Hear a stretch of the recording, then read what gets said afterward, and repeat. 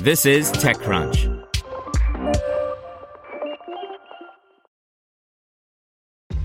This episode is brought to you by ShipStation.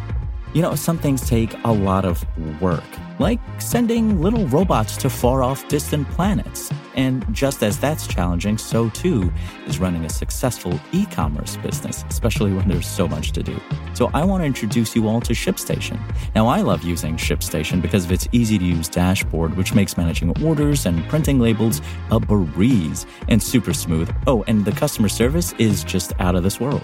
It's exactly what you need to help grow your business. Sign up for your free 60-day trial at shipstation.com/technews. That's shipstation.com/technews. You're listening to the Daily Crunch. Today's story is brought to you by Deloitte.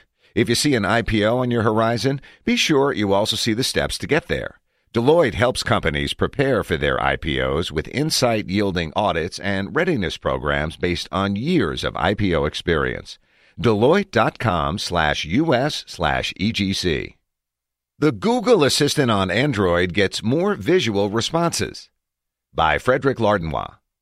About half a year ago, Google gave the Assistant on phones a major visual refresh. Today, the company is following up with a couple of small but welcome tweaks that'll see the Assistant on Android provide more and better visual responses that are more aligned with what users already expect to see from other Google services.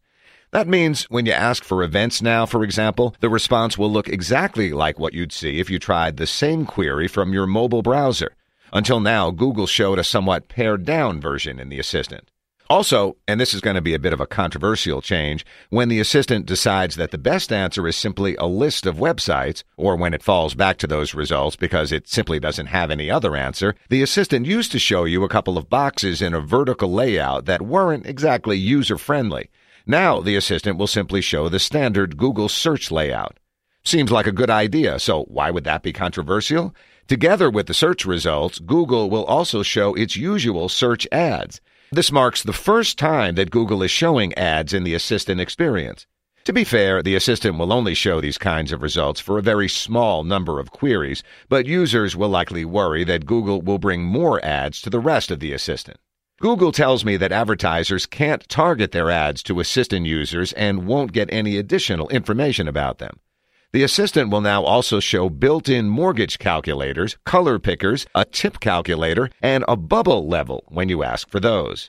Also, when you ask for a stock quote, you'll now see a full interactive graph, not just the current price of the quote. These new features are rolling out to Android phones in the U.S. now. As usual, it may take a bit before you see them pop up on your own phone. Want to learn how you can make smarter decisions with your money?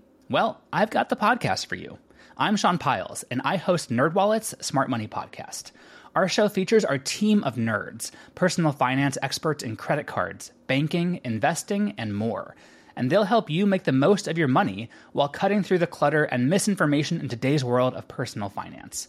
You'll get clarity on strategies to help you build your wealth, invest wisely, shop for financial products, and plan for major life events. Listen to NerdWallet's Smart Money Podcast wherever you get your podcasts.